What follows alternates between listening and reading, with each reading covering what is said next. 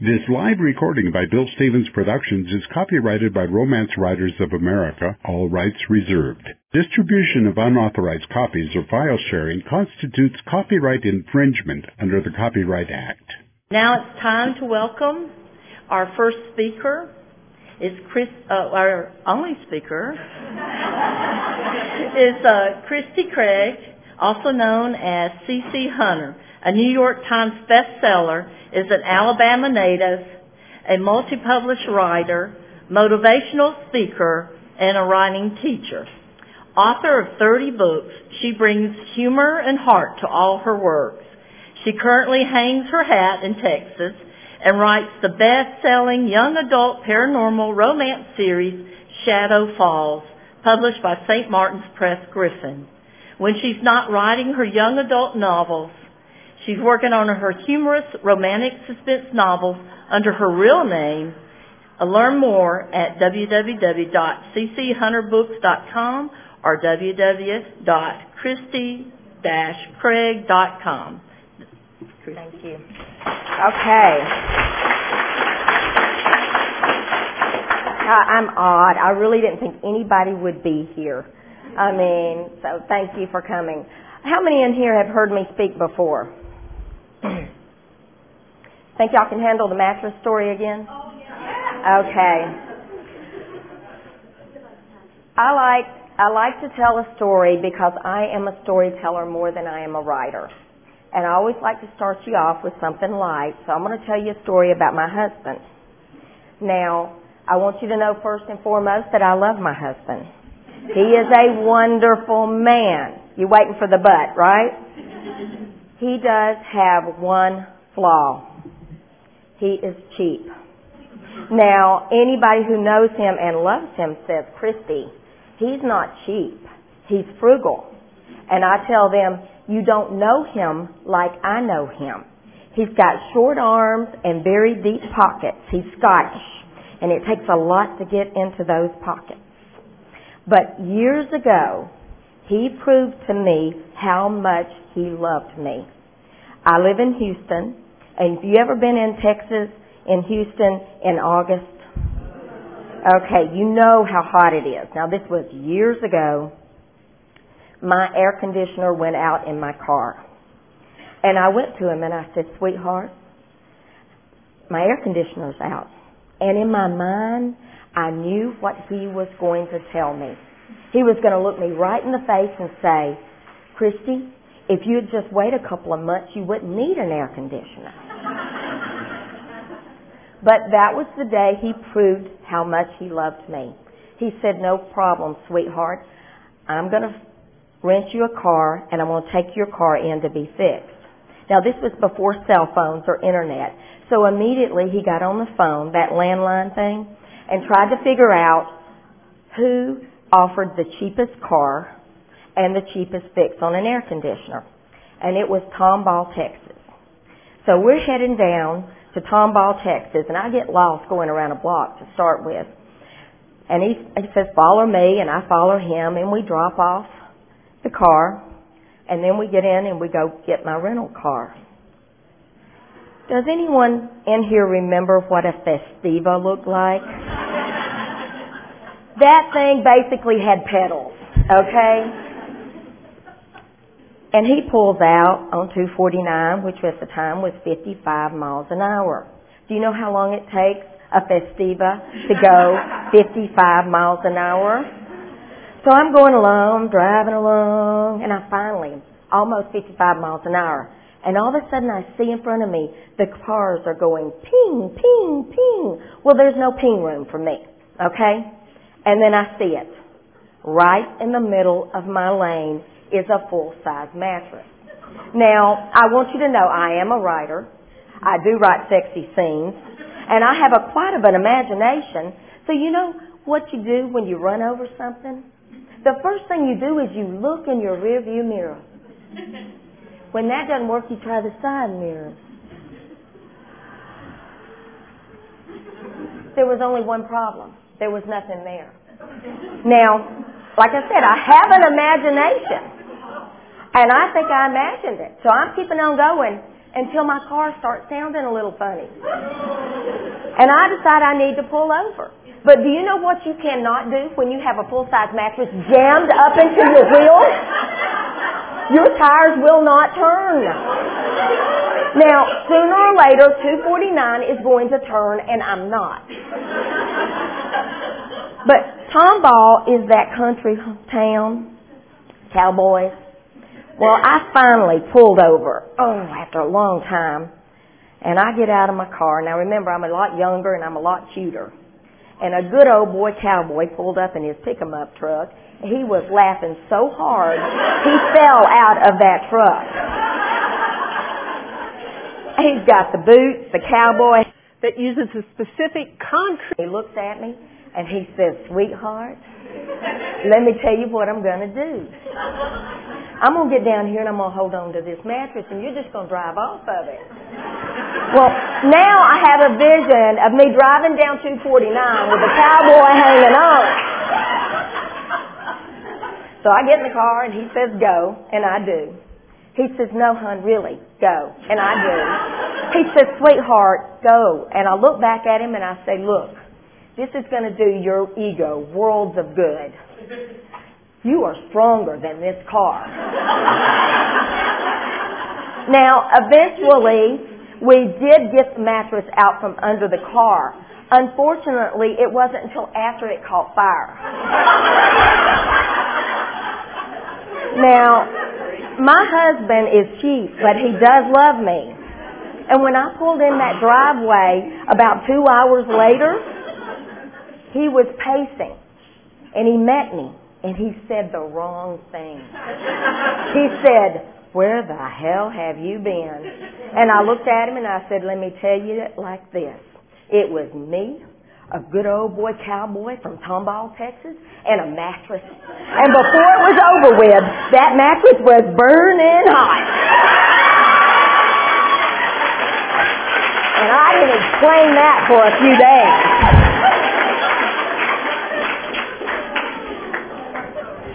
Okay, I got you laughing. That's what I want.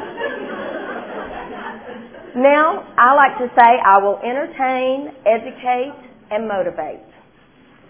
And remember, 1 out of 3 is not bad, and you've already had your entertainment. But let's move on to the education portion. This talk is about 5 things that I think helped me in my writing and take it up to a new level. It can be you can take these things and look back at your work from what you've done, or you can start and keep these in mind. First of all, we're going to talk about how to make your settings and descriptions work overtime. Everyone here understands point of view, do you not? Okay. The point of view is like going inside your character and understanding it so much. Now, if I held up, pretend I have a china teacup, moss rose, a little gold around the edge, and it's beautiful, and it's tiny, and it's delicate. How would you go into your head of your character, one of your characters right now, and describe that cup in your head for me? What would they say? Anybody want to give it a shot? Think of a delicate... The roses reminded me of my mama. Very good. She did something that's very important that most of the time as authors we don't do.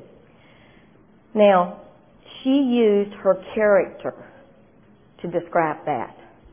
How many of you would have said it was beautiful, gold rim, but she said what that cup reminded them of. You went deep point of view.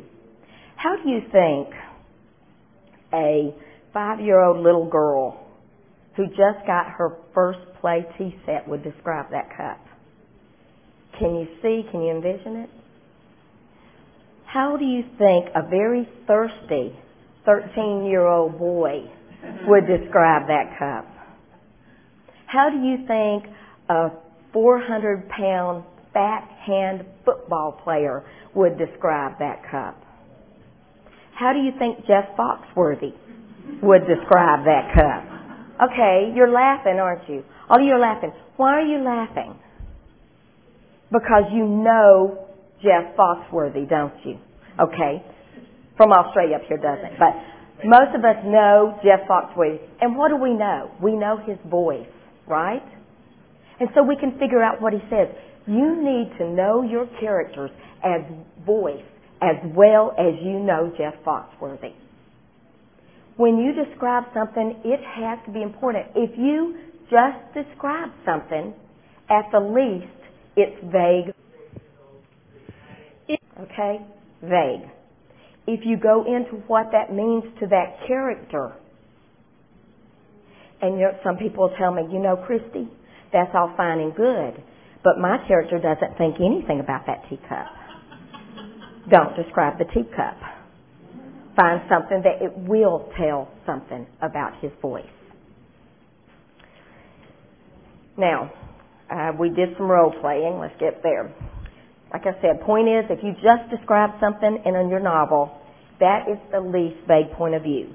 When your description causes reflection upon your point of view character, when you're working in the role playing technique, that deep point of view, it helps tell a story.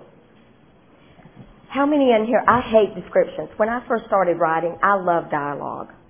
I hated descriptions until I realized how they could be used. Do you know when you go to a movie and you're sitting there and the movie just starts and that camera goes over a sweep of the room? What happens if it goes over a drawer that's pulled open just a little bit and you see that gun? What do you know? That gun's going to come out of that drawer, isn't it? Think of your descriptions like that camera. How many of you go to a movie and the music starts, whether it be dun dun dun, or whether it be a love song, somebody's fixing to get kissed, somebody's fixing to be frightened, something danger is approaching.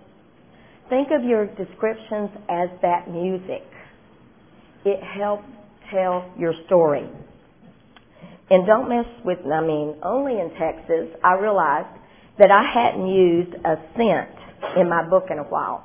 And scents really can help go into deep point of view.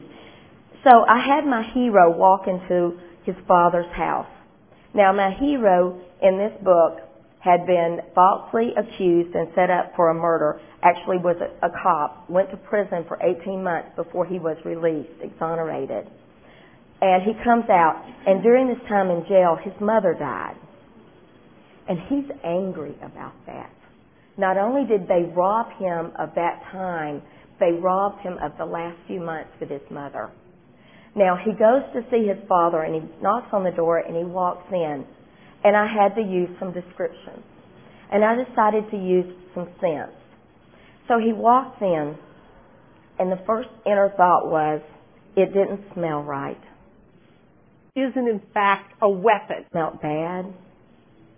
It's just, it didn't smell like Lemon Pledge anymore. It didn't smell like cookies, like his mother would always bake when he came over.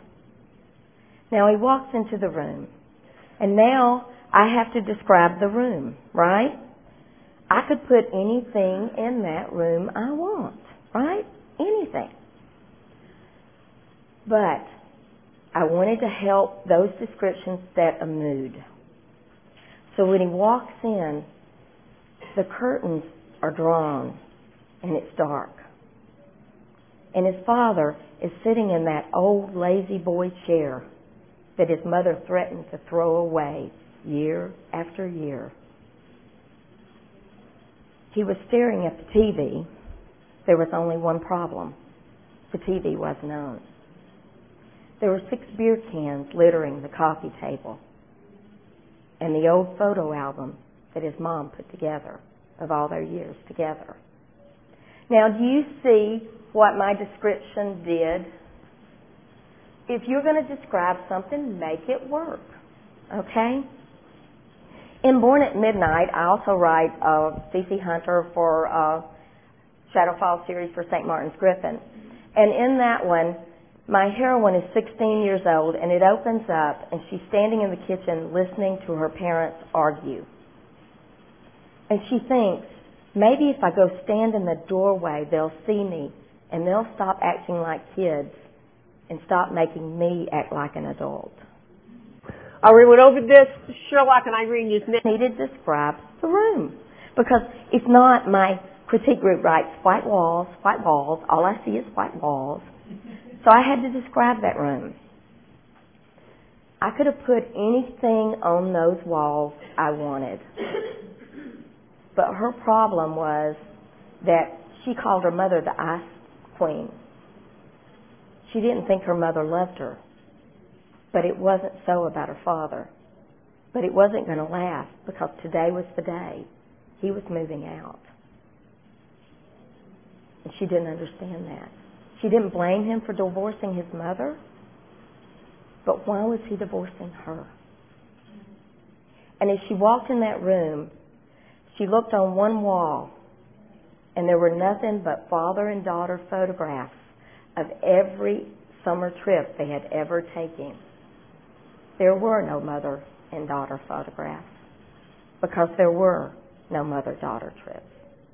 Why was her father leaving her? Do you see the description sets mood, motion?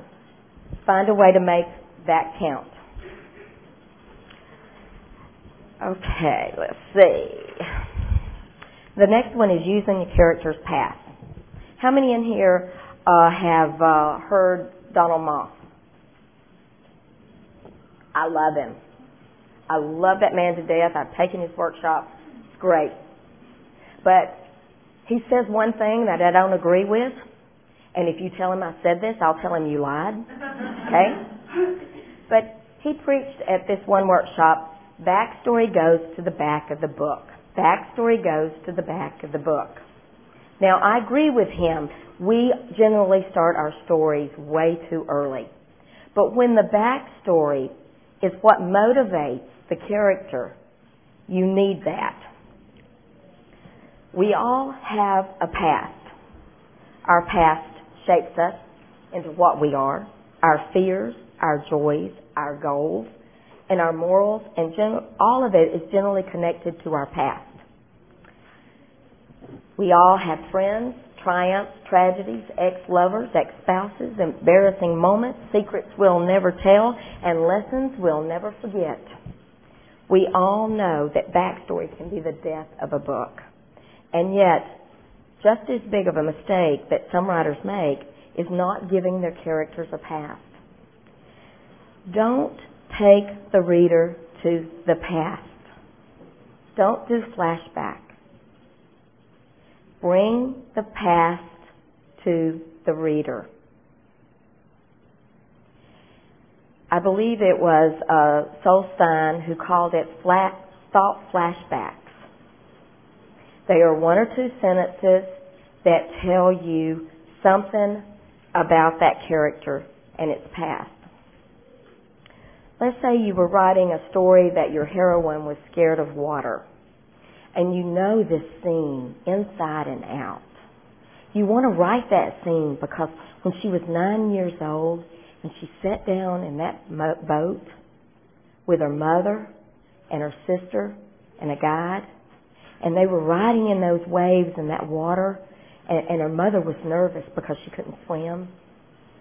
And then the guy driving the boat had a heart attack, and they started panicking, and her sister fell in, and her mother screamed, and she sat there and watched her daughter drown. And this girl, the sister, watched her drown. You think that would be such a great flashback, and it probably would be. But flashbacks are taking the reader back. So how do you do it? Easy. She goes across a bridge.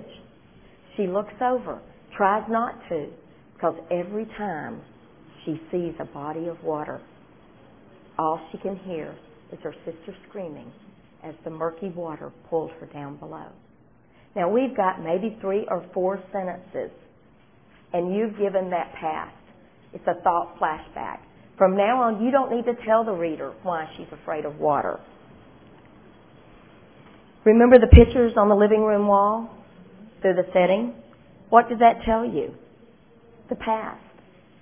It gave the motivation for that character.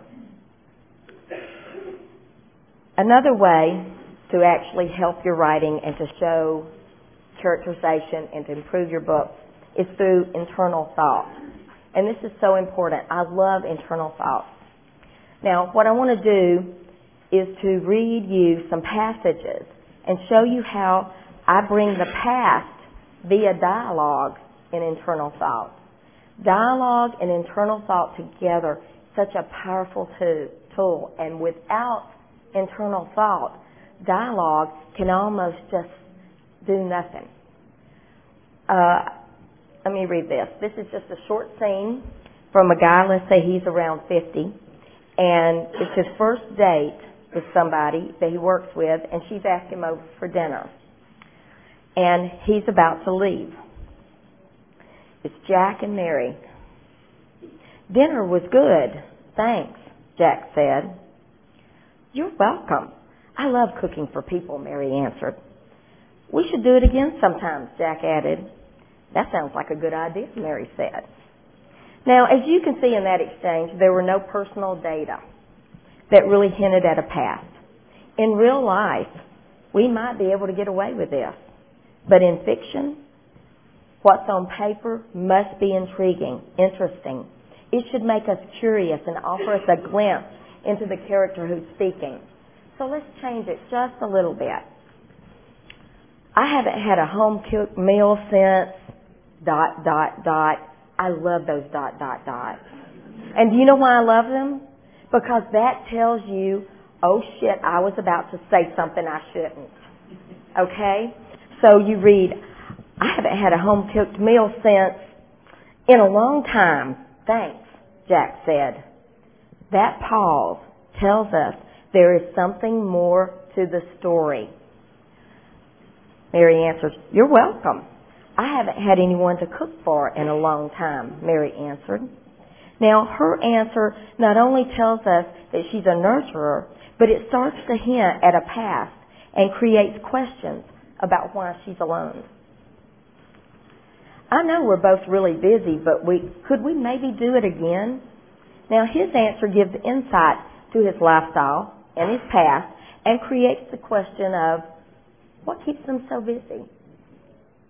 How about tomorrow? Mary asked.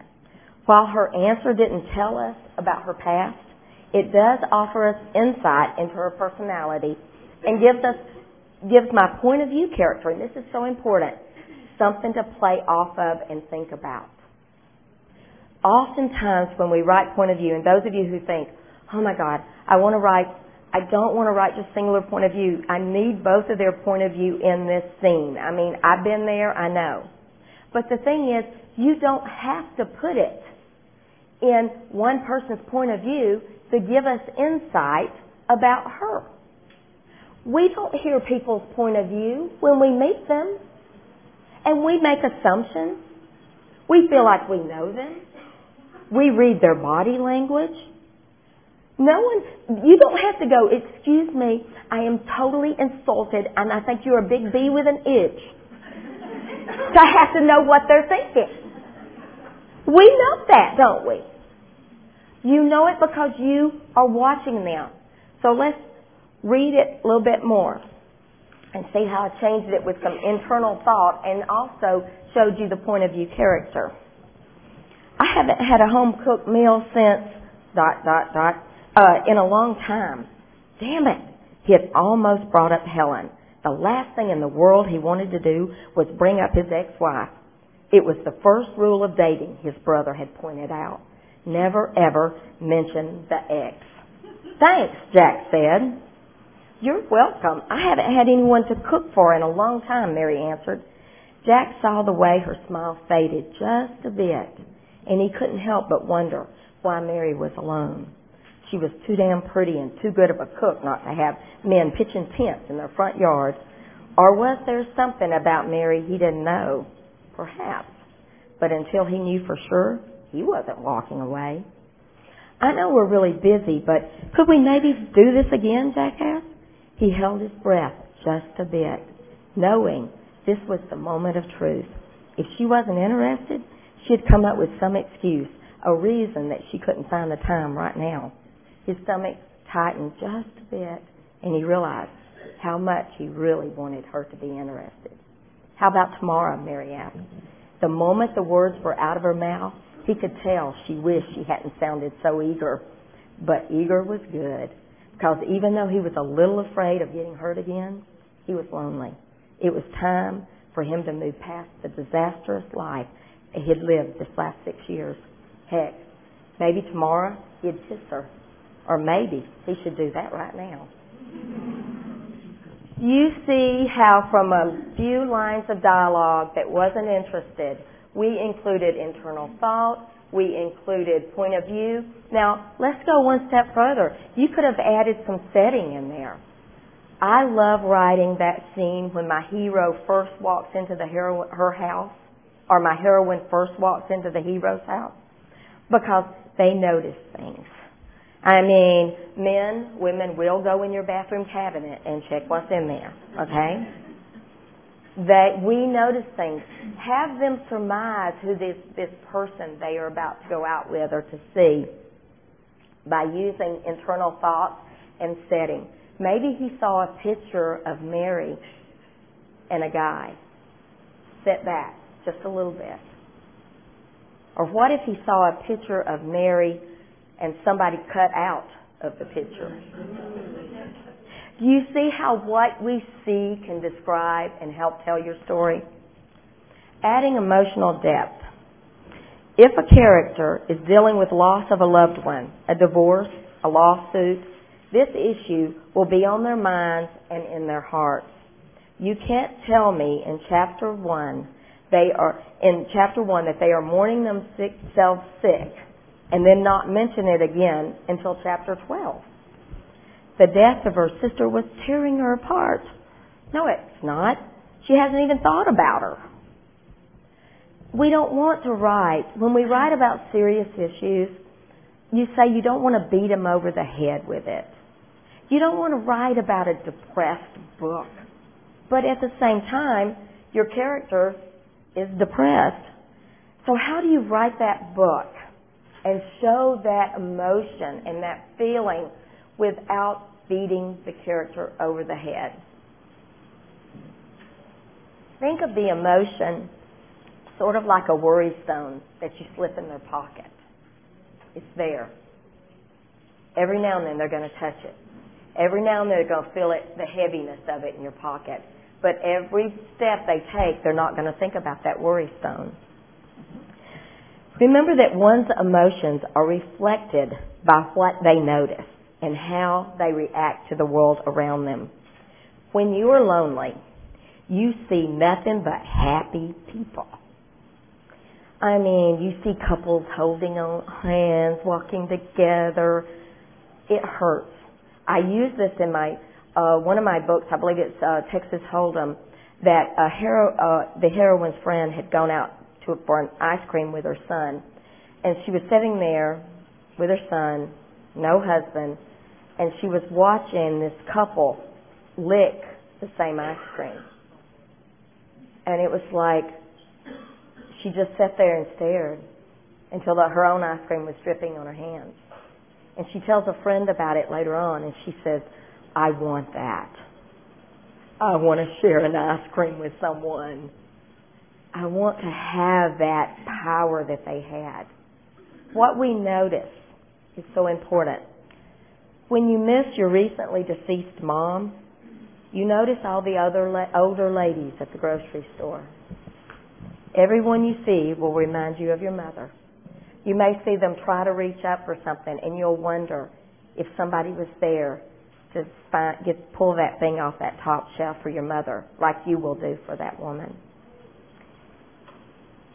If you have cancer or have a scare, you will see the woman with a scarf tied around her head to hide the fact that she no longer has hair.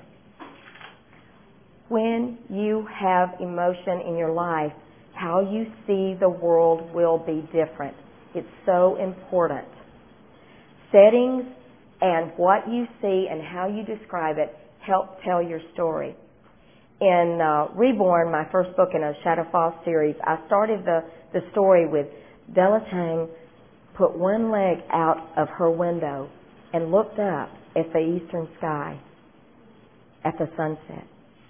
Bright red, bright pink and greens and purples lined the sky.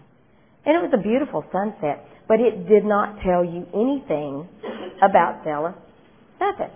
So I changed it to a red, bright red strip of color lined the sky, the color of blood.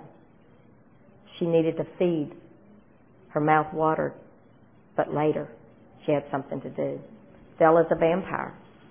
So by using just the color, I brought who Della was. Remember that how you feel, what you have your character see. Know the emotion your character needs to feel. And then have them see something that will remind them of that emotion. How many have seen a person have an accident on the freeway? You know? That stays with you. So have what they see, what they notice, reflect what's going on inside of them. You don't have to go into it at length. Just that mention of she sees her. If it's grief you want to remind the reader of, that this person is still grieving, but you don't want to have her cry for page after page. Have her go to the grocery store. Have her see someone. Have her see, if it's a husband she lost, have her see an older couple holding hands and think, there was a time I thought that would be me and John. Find things for them to see to bring the emotion. I believe Carl Iglesias, in his book, Writing for Emotional Impact, was the one who said, a reader reads to feel something. If you are not putting emotions on the page, you are not doing your job. Every scene you write should have emotion. When I feel as if something isn't working in a scene, I go and figure out the emotion that is driving the scene. Not knowing the emotion in a scene is like driving around in your car but not knowing where you're going. Does this mean you can't have more than one emotion in a scene? No. But if you add too many, you can weaken the effect. And you also need to make sure that you have shifts that moves the reader from one emotion to the other. How many remember Still Magnolia? That scene where she, as at the funeral home, and she's crying and she says, I just want to slap someone. And who is it that put, go ahead, slap her, slap her. We turned from serious to humor so quick, and it worked. And if you can do that, go for it. But it can be very hard. You almost need transitions from one emotion to the other. Years ago, I was judging a contest, and it was obviously a very sexy book. And the heroine was in bed, and she was having very sexy thoughts. And then she rolled over on the pillow, and she could almost smell her 5-year-old son on the pillow. And it was like, ooh. You took me from sexy to mother, and that doesn't work. So know if your emotions need... Now, both of those things would work. But you needed a transition from one emotion to the other. And if you have too many emotions in a scene, you're weakening them. So be careful. Sexual tension versus sex. When I was asked to come and write... How are we doing? Okay. When I was asked to write a young adult, some people ask me, well, how did you get into young adult? And I tell them the story honestly. I did not come here. I was drugged here kicking and screaming. They came to me and asked me to write the young adult paranormal series. And the first thing out of my mouth was, have you read me? You know, I write very sexy, steamy romances. And she said, of course I have. And I said, well, I got to tell you something, and I don't know if you know it, but I don't write young adult. And she said, you don't write young adult yet. And I said, I don't read young adult. And she said, you don't read young adult yet. And I said, I didn't read young adult when I was a young adult. And she said, I can't fix that one. And I said, why do you think I can do this? And she said, Christi, that one's easy. It's because you're a smart ass. And teens love smartasses. And I told her, my mama told me that was never going to get me anywhere in life. But my mama was wrong. So when I started writing these for teens, I had to figure out what was the sexual place. Where was I going to stop? I did not want parents egging my house at night. And so I had to figure out how far I would go. But I knew no book would satisfy any hormone-raged teenager if there wasn't sexual tension there. So I really discovered more so in writing that, how to create sexual tension from holding someone's hand. From having, and I do this quite often, and I love it. It makes my knees go weak. When I write this scene where the hero, a young hero, slips his hand around her waist and just slips his thumb right up there on her waist and feels her naked skin right there. It's very sexy, but it's just a waist.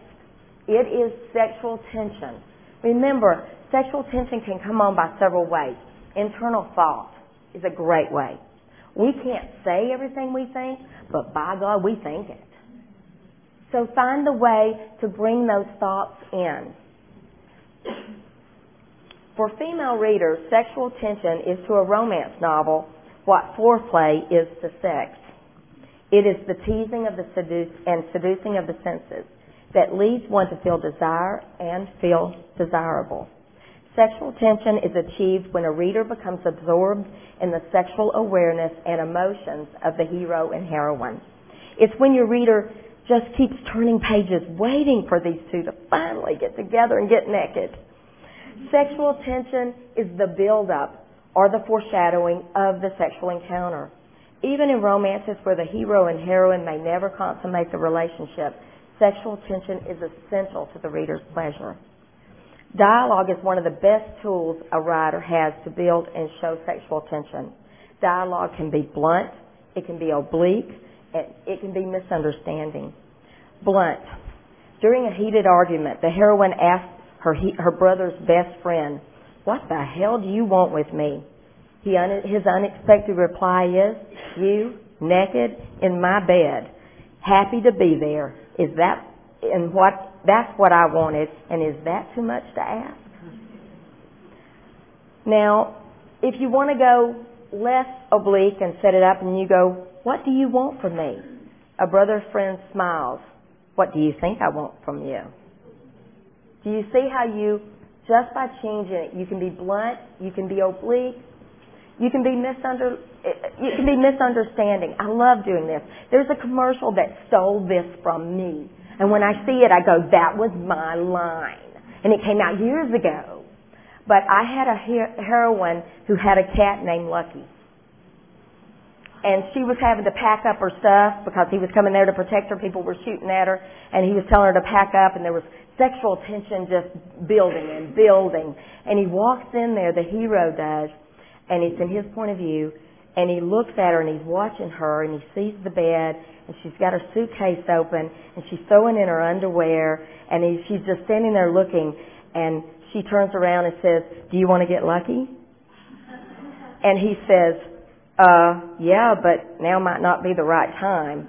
And she looks and she goes, "No, my cat in the box. Get him."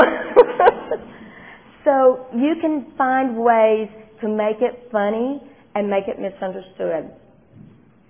I believe, again, it was Solstein that wrote, good dialogue doesn't tell a story. Good dialogue creates questions. Questions. Instead of saying, "Hello, how are you? I'm fine, how are you?" You say, "Hello, how are you?" And somebody says, "So you haven't read the morning paper yet." It creates a question. "So you haven't heard." "Oh, you haven't talked to Joanne yet?"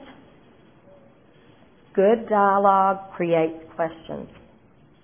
Heated stares can start a sizzle. It's said that people who are attracted to each other will hold a stare twice as long as those who are not. I forgot who said it, but someone was quoted saying, "The first thing a man noticed about a woman is her eyes. And as soon as he realizes she's not looking, he looks at her breast." Use those stares Let the guys get caught staring at what they shouldn't every now and then. Watch out. There's a point to where it becomes crude, and there's a point to where it is sexy. So don't cross that line. Sometimes what's sexier is not the blatant touch, but that simple touch. As a YA writer, and I have sexual tension in all my books, but I do not have sex. But these guys feel a hand slipping under under a shirt.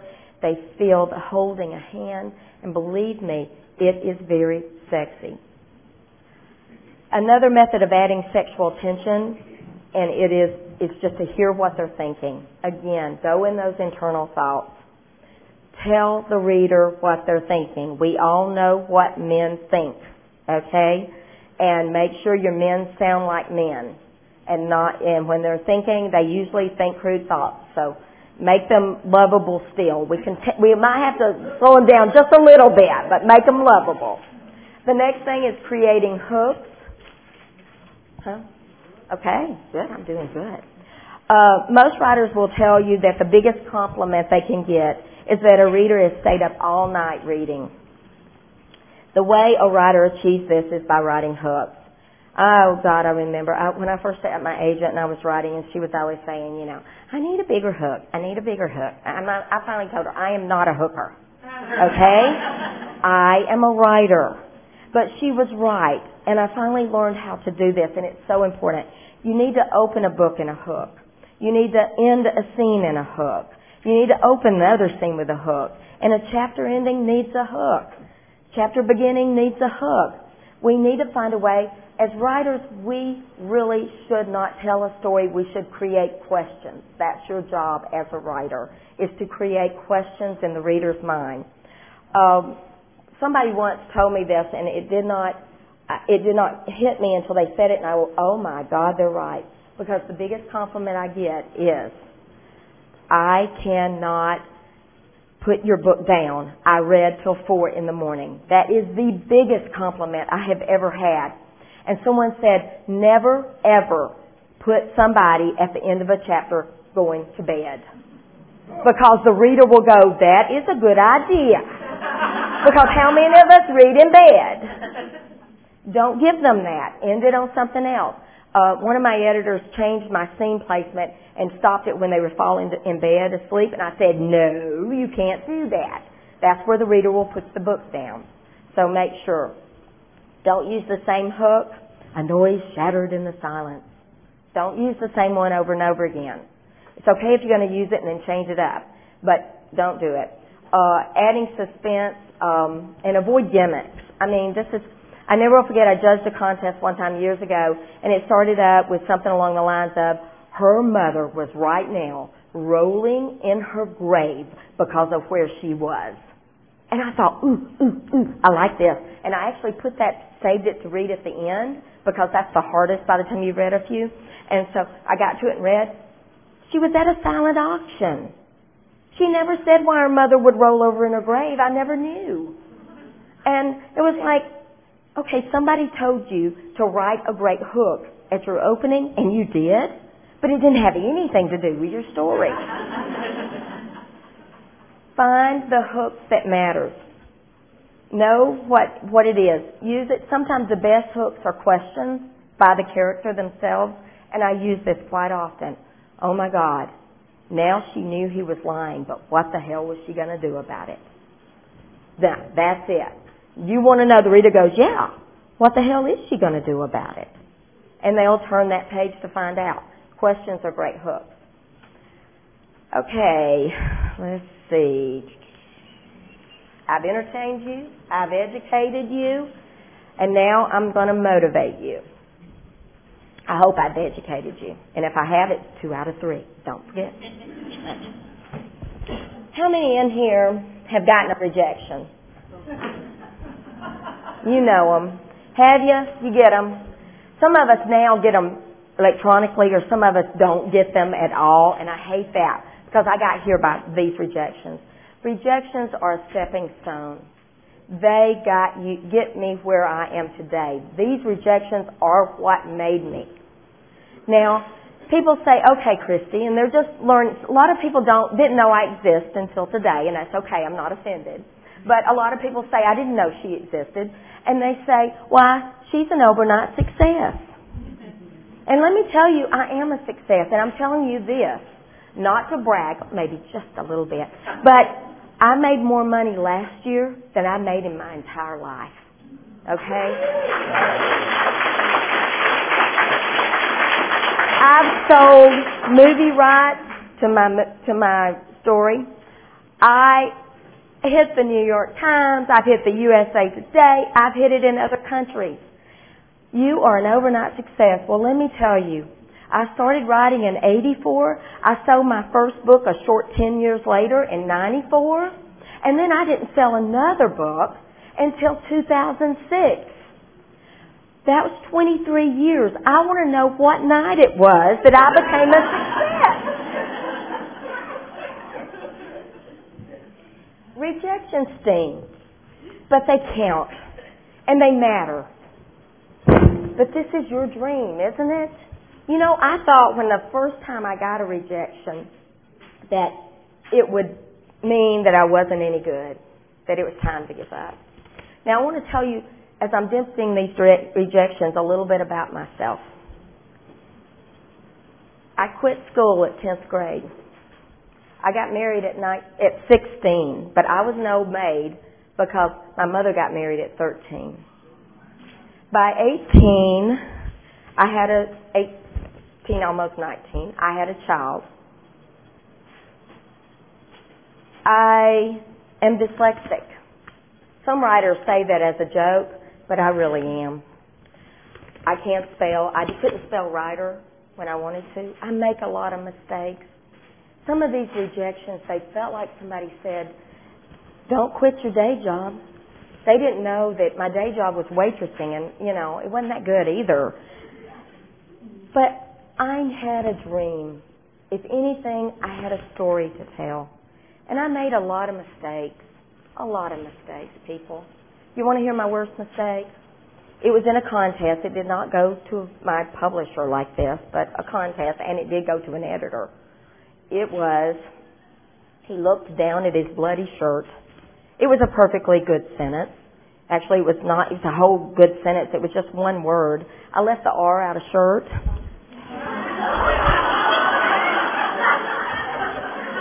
And he had been there for quite a while behind a shed. And so the comments I had was, so he has internal injuries too? You see what you're doing right now? You're laughing. You've got to laugh at your mistakes. I laugh at mine. I laughed all the way. These rejections hurt. We know they do. We can laugh now at the mistakes that we've made, but this was my dream. A girl from Alabama, couldn't spell writer, couldn't spell shirt, who wanted to be a writer and tell a story. I wasn't going to let them stop. I used to think when I got to 100 that was when I would stop. That was when I would say, no more. I'm not doing this. I'm not any good at this. They're right. But you know what? I got to that 100 and I said, the hell with it, This is my dream. I'm not going to let anybody take that away. People ask me, Christi, why didn't you stop? And I said, I wanted it too bad. And they say, when is it time to stop? And I said, when you don't want it that bad. If you want it, don't you give up. The hard truth is, some of us in this room are not going to make it. But guess what? We write characters, don't we? Do you want to be that character in your book who died giving it everything and never gave up? Or do you want to be the quitter that you write about? Which one do you want to be? Before I sold my second book in 2006, I told my husband, if I die before I publish, I want on my gravestone that she never gave up. Now, people say, well, how did you keep going? I did it by several ways. And you know what really hurt me was the little bitty rejections. They couldn't even give me a page.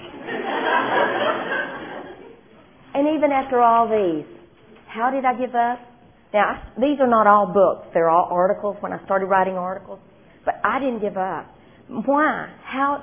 What about after all these times of people telling me, what did I do? Well, I'll tell you what I did. I said, the hell with it. You know what? I'm an author. I'm a writer. And I'm not letting anybody take my dream away. I didn't care how many they told me. This was my dream. I wanted it that bad. Do you want it that bad? I don't want anybody in here to say, you know what? I give up because I couldn't do it. Let me tell you, if you want to do it, just do it. Don't give up.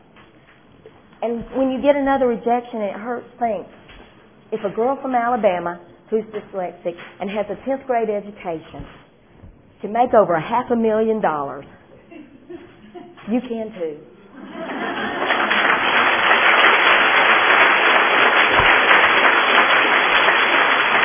Now, a lot of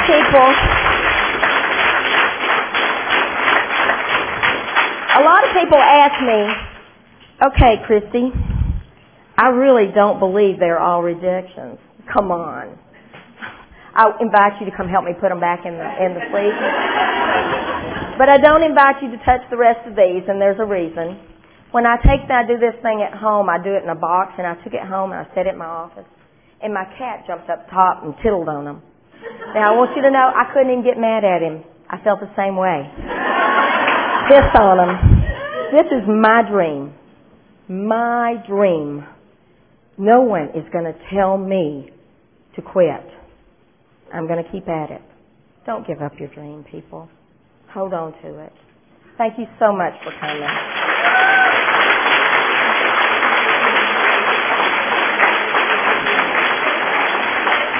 Wait. We have 5 minutes for questions. Any questions? Wow. No? Okay. I just want to make a suggestion to everyone to email RWA and ask you the keynote speaker. Thank you.